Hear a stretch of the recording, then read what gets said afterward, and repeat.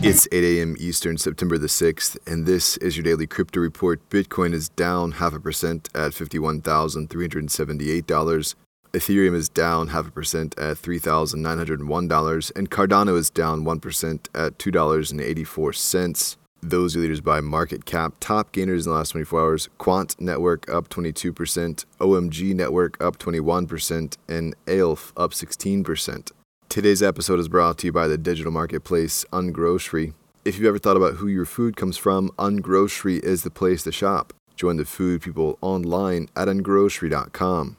A collection of Bored Ape NFTs on auction with Sotheby's has already exceeded expectations set by the auction house. The collection has a current bid of $19 million, already higher than the price range prediction of $12 to $18 million. There are still 3 days to go for the set of 101 apes. Currently, the floor price of a Bored Ape on the open market is 40 ETH, or around $160,000.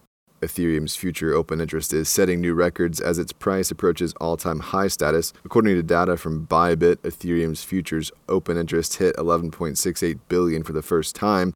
When prices dropped, open interest fell too, reaching as low as $4.43 billion in June. Ether's all-time high is $4,300.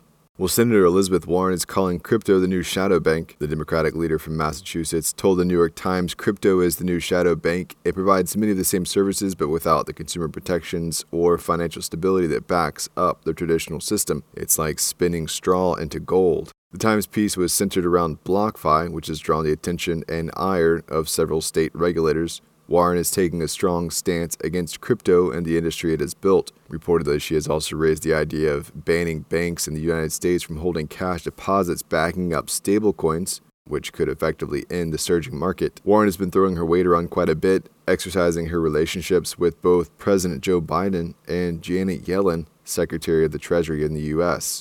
And finally, the Australian-based neobank Volt has inked a partnership deal with the crypto exchange BTC Markets. The two companies are calling it a first of its kind in the country.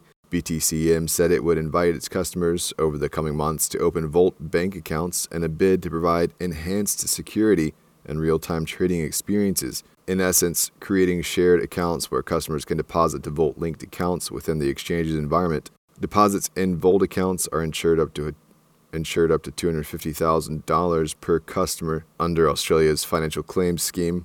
Caroline Bowler, the CEO of BTCM, told CoinDesk that the move was a shot in the arm for financial innovation in Australia and revealed that the deal took 3 years.